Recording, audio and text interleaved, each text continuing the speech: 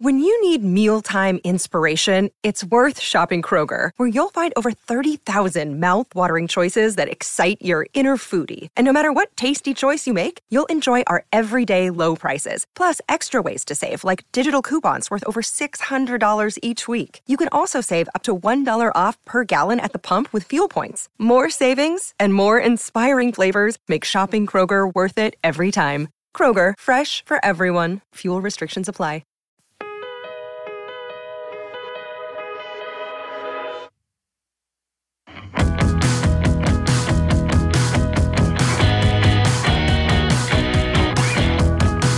What is up, NFL fans, and welcome back to another episode of the NFL Whip Around, the podcast where we talk about all the burning topics around the National Football League. I'm Jeff Hartman, and joining me as always, Coach KT Smith. Coach, how's it going? Going great, man. Happy to be here. A lot of good stuff on tap this week. As always, been an exciting NFL season, man. It was an exciting week, and even happening after the week ended in terms of the news cycle and things like that. Before we get to that, Coach, you have a good Thanksgiving? Did you have a good holiday? Phenomenal. Gained 3.5 pounds. Yeah, that's who's counting? That's the American way. I literally did. I weighed myself before and after, 3.5 pounds. So, hey, just do what they always do. It's water weight, just water weight. If stuffing counts as water, then you're right. Very good. I'm glad you had a good holiday. Let's get this show off on the right foot, and let's talk about some coaches getting fired. That's right. There's been news of. I've already heard leaks in Washington that Ron Rivera is all but done. They fired the defensive coordinator there. That's not what we're talking about, though. We're talking about a decision that was actually made, and that was the Carolina Panthers parting ways with Frank Reich and really not even giving him a full year after all the moves they made when it pertains to acquiring the first overall pick from the Chicago Bears, drafting Bryce Young, putting a lot of pieces in place. They didn't just part ways with Frank Reich. They got rid of Deuce Staley, the quarterback's coach, which I think was McCown. Not sure which one, but one of them. This just was – it was odd. It was an odd situation. Coach, I want to get your take on this. Well, what were your thoughts on the Panthers just cutting ties with Frank Reich this early? Right. So, I mean, first of all, it's odd for a normal organization, but it's not odd given the track record of this owner with this particular franchise. David Tepper, the owner in Carolina, who made his fortune as a hedge fund guy. He's a hedge fund billionaire. He's notoriously impulsive. He's a guy who expects results immediately. I read a quote from him in an article I was reading about him where he said that, like, if he goes to a restaurant and he gets bad service, he thinks to himself, well, I could just buy this place and fire that waiter. I mean, say what you want about a guy who looks at the world through that lens, but that lens is not conducive to building an NFL franchise. And if you look at what he's done since he took over the team in 2018, he's now going to have to hire his 6th head coach. I mean, that's amazing, man. You and I are Steelers fans. We've had 3 head coaches in our lifetime. So now we're talking a guy with six in 5 years. I mean, He traded away Christian McCaffrey, one of the best players in the NFL. He then used the draft picks that they got for Christian McCaffrey to acquire Sam Darnold and Baker Mayfield. So they essentially traded Christian McCaffrey for Sam Darnold and Baker Mayfield. They then traded, 2 number 1 picks for the right to draft Bryce Young. One of those picks is going to turn out to be the number 1 pick in the draft. Oh, and they also traded DJ Moore, their best offensive player. He's made one bad decision after another. And I think it's just the fact that, again, he wants results right now, and it doesn't work like that in the NFL. And so now he's going to be in the same boat all over again. Knee-jerk reaction is what comes to mind when I think of David Tepper, because he has no one to blame but himself when it comes to hiring the coach and hiring the general manager. So he might not be the one. Now, there were rumors that he was the one in the draft room this past draft saying, I want Bryce Young. Like, that's my guy. That's who I want. They might have been saying, like, what about CJ Stroud? He said, nope, I want Bryce Young. So whether that's true or false, I don't know. But still, he seems like a meddling owner, which we know that meddling owners typically don't do well, i.e. Daniel Snyder in Washington is a prime example. Boatloads of money. They're willing to spend it, but they just don't get the right people in the right places. And they also don't have the patience to let it actually come to fruition. But David Tepper has no one to blame but himself. I'm sure he's furious. And he's furious with himself. He hired Frank Reich. He's the one that wanted Bryce Young. He's the one that made all those moves, and still it's not working. And he's not used to things, like you said. He's not used to things not working out for him. And this is where it's going to be really tough. The question now is, so we talked about the move that was made. Why would anyone in their right mind want that job? No, I can't think of a reason why. Do you have one? No, that's a great question. I mean, somebody will take it because it'll be their shot. But if you're good enough to have other options, you're clearly not choosing Carolina. They're going to want an offensive mind to help develop Bryce Young. So think about some of the up and comers, right? You got Bobby Slowick, you got OC in Houston, who's doing a great job developing CJ Stroud. You got the Ben Johnson in Detroit, who's in the circle of names you're hearing. You're hearing Brian Johnson in Philly, his name get kicked around. But if you're any of those guys, you're going to wait this out, because in a normal offseason, there are 6 head coaching vacancies. That's the number that's about normal. This year, there may be more. I've heard people say maybe 7 to 10. And so you're thinking about, all right, the Chargers job looks like it's going to come open.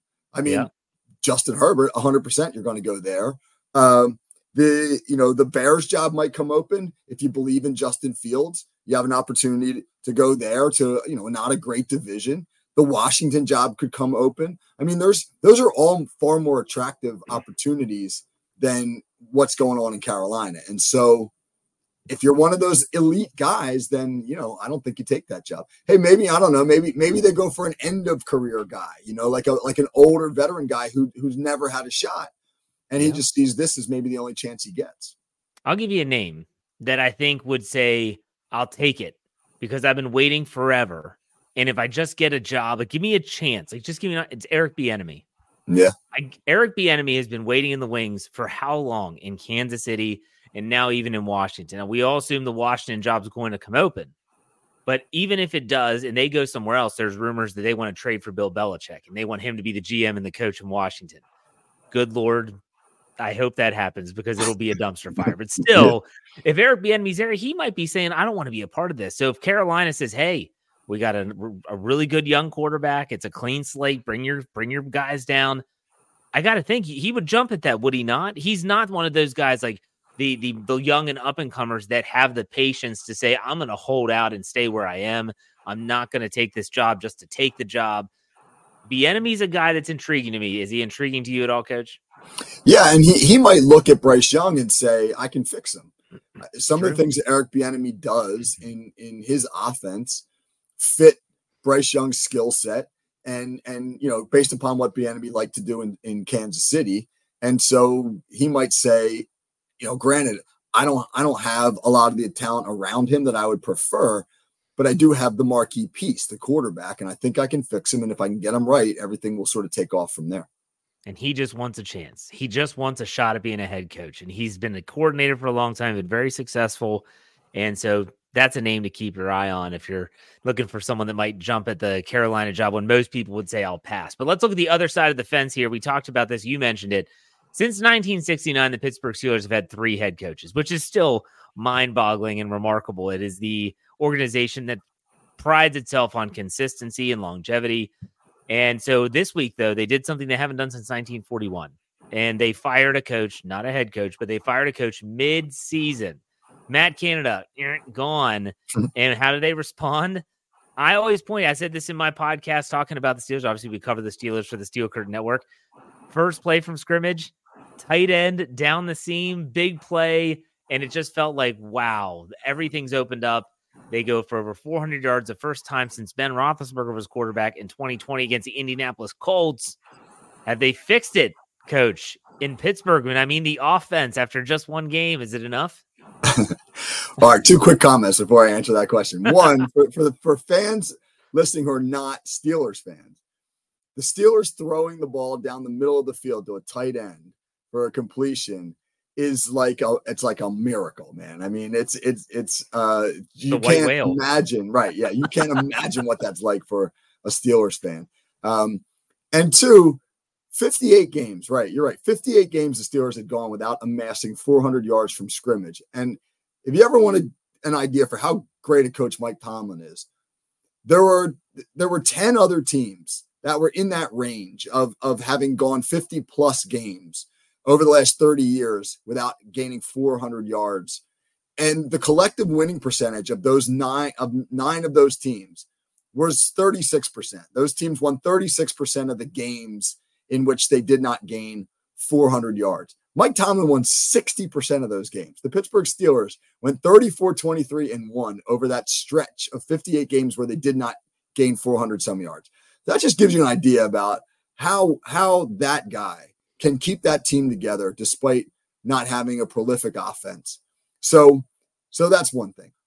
Now, the question as to whether they fix the offense or not, I mean, my answer right now is, but TBD, right? To be determined. I'm not willing to say yes because that Bengals defense is not very good.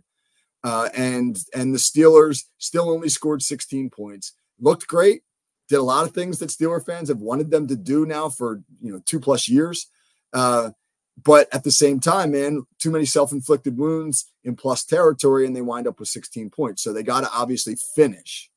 But needless to say, man, the early signs are very encouraging. This was odd. And I'm going to ask you this because we don't do a show on the Steel Curtain Network together. And I'm going to be talking about this on my Wednesday Let's Ride podcast. And it is going to be based on that the early returns. And it's only one game, which is a tiny sample size. You saw a change. I think we can all agree we saw a change, whether it was in philosophy, scheme, the play calling, how the game flowed. It was a significant, noticeable change. My question for you, you talked about how Mike Tomlin is such a great coach, and I agree. But why did it take this long for him to see what we've been seeing now for over 2 years, Coach? Like, what was the stumbling block that prevented this move from happening? What we all thought it was going to be this offseason to get Kenny Pickett into a different system, give him an entire offseason. Instead, they wait until after week 11 to pull the trigger after a horrible Browns loss. That's the only sticking point with Tomlin right now because Tomlin was the one that wanted him gone. He's the one that put the pressure on Art Rooney to get him fired. He got his blessing, and then he was gone. What took so long, Coach? Help me out. Help me find the answer to this.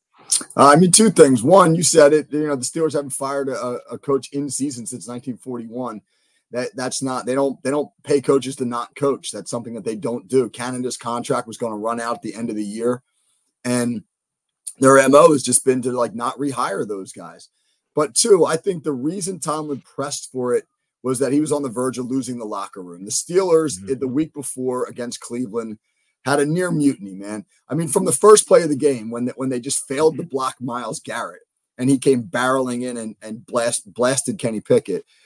There were so many times where you saw Steeler players looking at each other with throwing their hands up, confused, kind of bickering a little bit, miscommunication between Pickett and the receivers, Deontay Johnson having a meltdown on the sideline, getting into it with Minkah Fitzpatrick, Najee Harris after the game, doing everything he could not to, go off to the media. So, I think Mike Tomlin recognized, man, we've reached the boiling point, and I'm going to lose the locker room if I don't press for this. And that's probably what finally motivated him. Whatever it was, it seems to have worked for 1 week, and it should work for the next few because they've got Arizona this week and then New England on Thursday night after that, both at home. We'll see how that goes. Let's hope that as we cover the Steelers and we are Steeler fans, let's hope that trend continues. Okay, let's go to the third topic of the whip around, and that is what impressed you most on Sunday. Is it a team? Is it a player? Is it a play? Who or what was Sunday's most impressive performance for you, Coach? Go ahead. I got to tell you, man, I'm so impressed with the Philadelphia Eagles. You want to talk about a team finding ways to win. This is now 2 weeks in a row where they've been down by 10 points at halftime to a really good team. 2 weeks ago, it was Kansas City.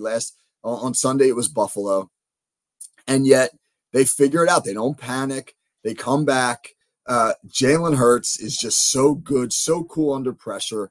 Again, in the Buffalo game, Josh Allen plays out of his mind, one of his best games of the year. And, the Eagles are down to their last play, man. They got to kick a 59-yard field goal in a driving rain in order to extend that game. And Jake Elliott nails it. And then Buffalo kicks a field goal in overtime, and the Eagles, go right down the field and score on a great play call.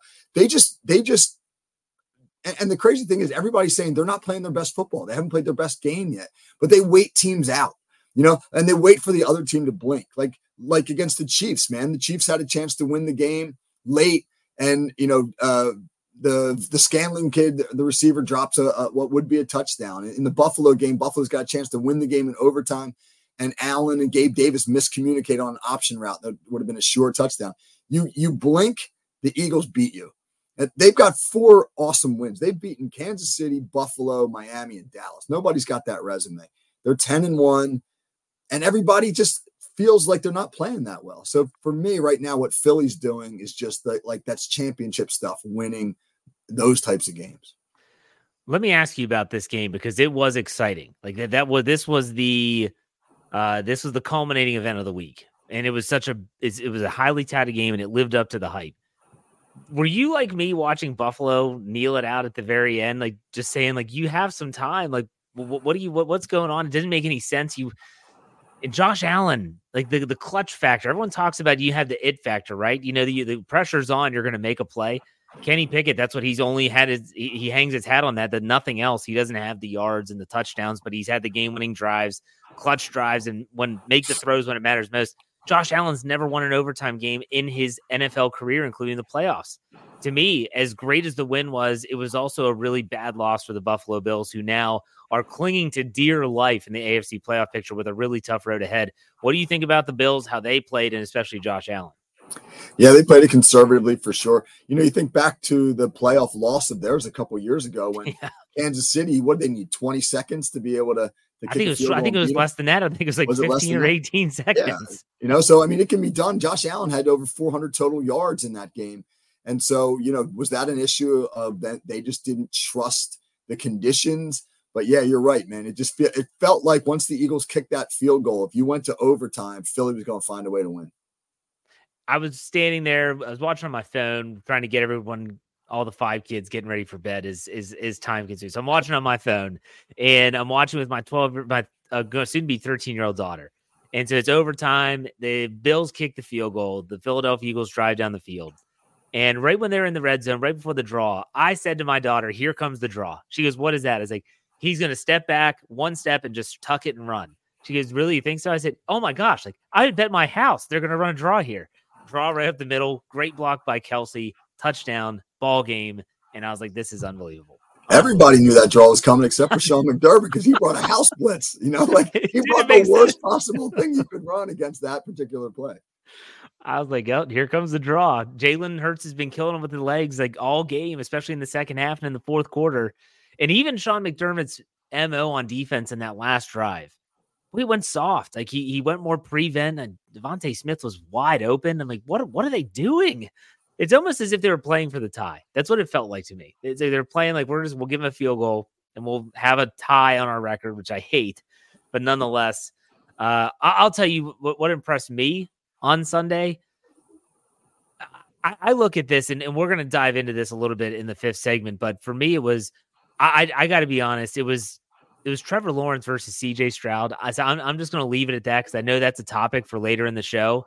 But that was really fun to watch. I didn't get to see a lot of that game. I did watch the highlights because the Steelers were playing at the same time. But the way that game ended, we'll talk about it. Let's go to the 4th topic, though. We've reached the 2/3 mark of the NFL season. If you had to hand out a Coach of the Year award at this point, who would it be?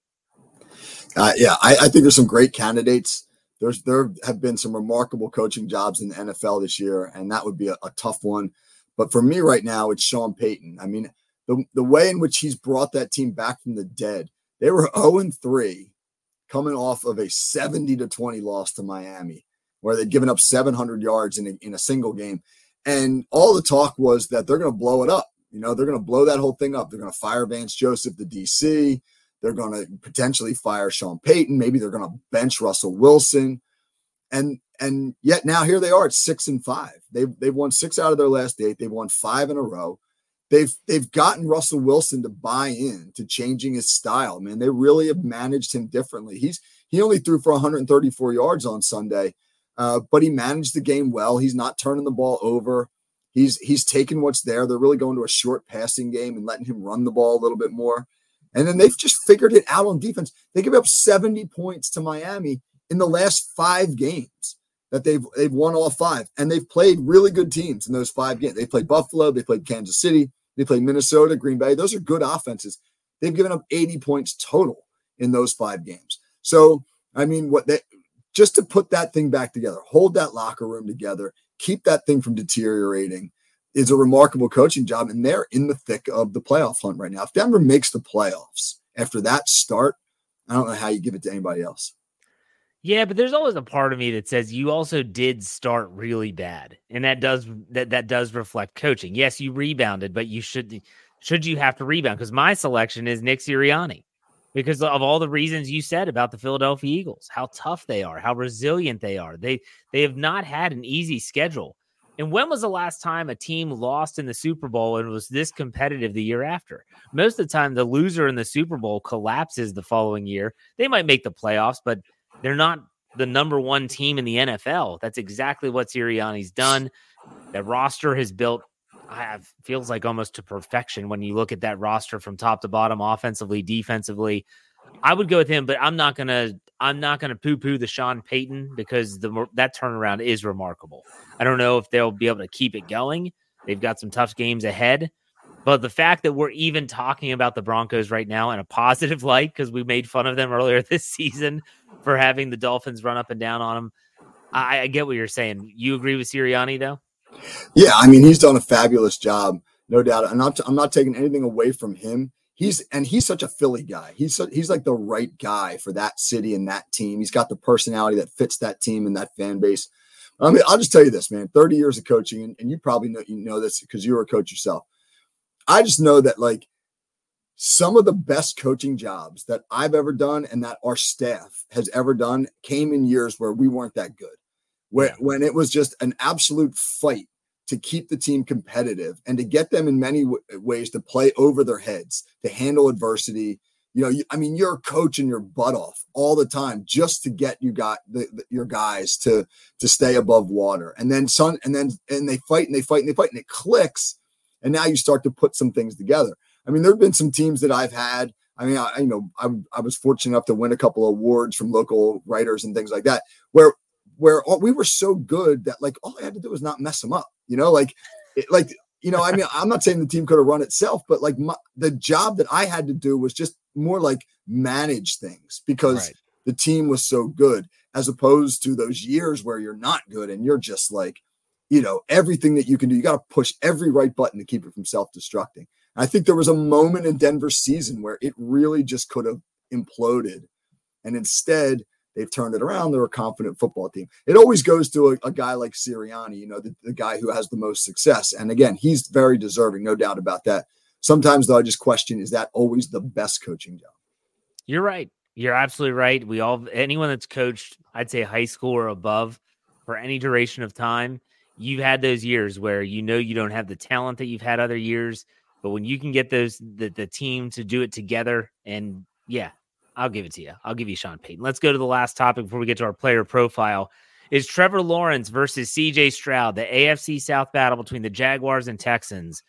Is it shaping up to be the league's next great quarterback rivalry? I don't feel like there are a lot of quarterback rivalries out there like there used to be when you talk about Roethlisberger, Brady, Manning, Breeze, Rivers. I don't even want to throw Matt Ryan into the mix, but I could if I wanted. I don't feel like there's a lot of those in the league right now, but do you think this is coming up to be one of those great rivalries? Well, why don't you take this one? Because you brought it up earlier, man. You take that one first because I know you got some thoughts. Well, the answer to me is yes, because both of these guys have staying power. I mean, Trevor Lawrence has the look of a franchise guy. They're not going to let him go anywhere. CJ Stroud is basically about to blaze new trails for a rookie quarterback in terms of accolades and stats that he's putting up as a rookie signal caller. And that game was exciting. So when the Steelers game ended, they went to that Texans Jaguars game, and I was like, all right, here we go. And I watched those back and forth. CJ Stroud is exciting. Trevor Lawrence, sometimes he is buoyed by a really good defense that I think is very underrated, doesn't get a lot of credit nationally. But the AFC South, and then if you throw in Anthony Richardson and the Colts are still winning games with Gardner Minshew, I think that division is the future is bright for that division. It's going to be really, really tough. If you want to include Will Levis and the Titans, you can. I think that's the bottom feeder in the future, but still the top three, especially the top two, man, is that going to be something to watch? Because what's funny, I didn't realize this, but when I was interviewing our Houston Texans affiliate for Fans First Sports Network, when they were getting ready to play the Steelers, he talked about how the Texans actually own the Jaguars. Like, it's rare for the Jaguars to beat the Texans. Now you have this matchup. I think it makes the game better, it makes the league better, makes the division better. You agree, Coach? Yeah, absolutely. I think there's nothing better than having a great division rivalry with great quarterbacks. Like, I remember when I was in college, the NFC East, all four teams were good, and they all had a marquee quarterback. The Eagles had Randall Cunningham, the Cowboys had Troy Aikman, the Giants had Phil Simms, and the Redskins had, well, it was Joe Theismann, and then after he got injured, it was Doug Williams who took him to a Super Bowl. But it was like, all four of those teams were really good, and all four of those teams had a quarterback who could change the game at almost any time. And those matchups were always so exciting to watch. And so you can absolutely see both Houston and Jacksonville being competitive, if not really, really good for the foreseeable future. And then B, those games getting bumped up to prime time. Like, Houston-Jacksonville next year is going to be a Sunday night game or a Monday night game, a primetime game. And having the hype surrounding it. And, you can see these 34-31 shootouts that come down to the last minute. That's shaping up to be a division nobody paid much attention to must-see TV. So that's great for the game. It is. I do want to ask you, this is off the cuff, but it kind of ties in with the division talk and the competitive nature of the NFL. Did you hear Tom Brady's comments recently on the Stephen A. Smith show about the mediocrity of today's NFL? I did, and I agree with him in terms of what he was saying as far as like the reasons for it, the lack of practice time, the inability to really teach the game properly because of all the CBA rules, some of the habits that are developing in college. Now, some of it smacked of hubris. The whole it was not it was better obviously when I was there, but but I thought he had some valid points for sure. He's caught some flack from former players saying, well, he also played in the most uncompetitive division in football in the AFC East. When you think back to those AFC East, the Buffalo Bills were not these Buffalo Bills that we just talked about in this episode. The Miami Dolphins were really bad for a really long time.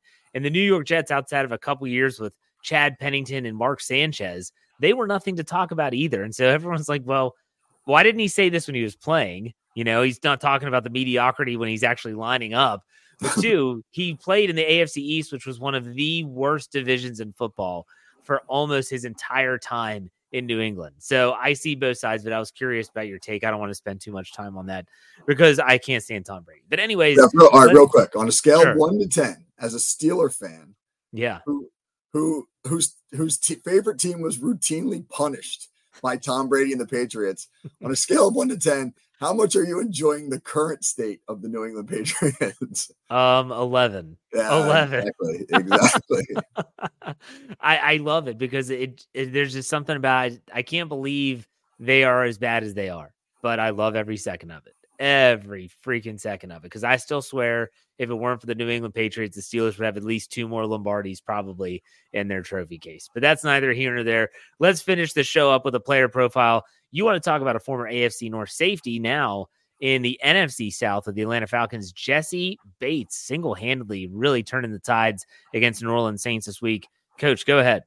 Yeah, two thoughts on Jessie Bates. One, absolutely. His game yesterday or Sunday, early in the game, New Orleans leading 3-0 and driving with the ball inside the Atlanta 15-yard line. And he steps in front of an out route, picks it and takes it to the house. So that's a huge swing in that game. A game that's going to be 10-0 New Orleans is now 7-3 Atlanta. And then in the third quarter with Atlanta protecting a 14-12 lead and New Orleans again in the red zone makes a big hit, forces a fumble that Atlanta recovers. So, he single-handedly thwarted 2 New Orleans scoring drives. He's that guy, man. He's that guy that changes games on the defensive side of the ball. You don't hear a lot about him. He played in Cincinnati for a while and was fairly obscure, and now he goes to Atlanta and they don't get a ton of coverage. And yet he's absolutely one of the best safeties in the game. And as I was watching the Steelers-Cincinnati game on Sunday, I couldn't help but think, as Kenny Pickett was casually slinging the ball down the middle of the field, that if Jesse Bates was in Cincinnati, man, that would be a different story. I think the Bengals deeply regret allowing him to walk. Well, when you pay the quarterback a king's ransom, you can't pay everyone, and they had to have space allotted. They knew they were going to give Burrow the money, and you're right. We watched that game against the Bengals. That defense is different without Von Bell and Jesse Bates back there. And you said it. I think you hit the nail on the head. He's not a household name. When you think about, but really the safety position isn't a household position anymore. Even go back to the early 2000s. Who'd you have at safety? You had Bob Sanders, Troy Polamalu, Ed Reed, Brian Dawkins. Those were household names in the National Football League. Now, who are the safeties that people are talking about? Minkah Fitzpatrick, probably. Anyone else come to mind, Coach, as a predominant safety? Budda Baker, he's hurt all the time. No, you're right, because they've taken the hitting out of the game. Exactly. And a lot of those guys were hitters, and you feared, right, running some of those routes we saw the Steelers running casually on Sunday because you knew you were going to get laid out, and you can't do that anymore. So Jesse Bates does deserve credit. The safeties are still good in this league. I think they're tasked with doing a lot more. It's a different position than it was in the early 2000s. Jesse Bates deserves some credit, especially now that he's not in the AFC North. So there you go. All right, Coach, any final thoughts on Week 12 before we call it a show? I don't have any final thoughts on Week 12, but I'm really excited for Week 13, San Francisco at Philly. That, to me, will be the game of the year. The 49ers have been talking trash all year long about how they got robbed in last year's NFC Championship game because Brock Purdy got hurt. The Eagles, I think, have just sort of been casually going about their business, and that's going to be, I don't know what time slot that game is. On 4:25. Oh, there you go, man. The national game on Sunday. That will be must-see television. It is going to be a fun one. We will be breaking that down next week. Before we go, though, Coach, what's coming up on the call sheet this week? Yeah, I mean, we're really going to talk a lot about coaching, a lot of firings, but whether it's the head coaching position or a couple offensive coordinators. We're going to talk about what makes a good offensive coordinator. What are some of the things that maybe the fans don't see that go into being a quality offensive coordinator, and what might be some of the marquee jobs available to some of the young and up-and-coming OCs in the league right now. So, if you like talking about offensive football from a coaching standpoint, it'll be a good breakdown. There you go. Great. And where can we find you on Twitter? At KT Smith, FFSN. And then up on, for you Steelers fans, there's a new call sheet breakdown of the Steelers up on YouTube, breaking down their performance on Sunday against Cincinnati. Yeah, you can find that on the Steel Curtain Network's YouTube channel, and you can check out his writing at steelcurtainnetwork.com. You can check out all of our Steelers coverage at the Steel Curtain Network just by searching Steelers or Steel Curtain Network wherever you get your podcasts. We do appreciate the support. Make sure you check out all of our Fans First Sports Network NFL coverage here, as well as on fansfirstsports.com. I am Jeff Hartman. You can find me on Twitter at jhartman, HARTMAN _PIT. Until next week, Coach, take it easy. We'll see you.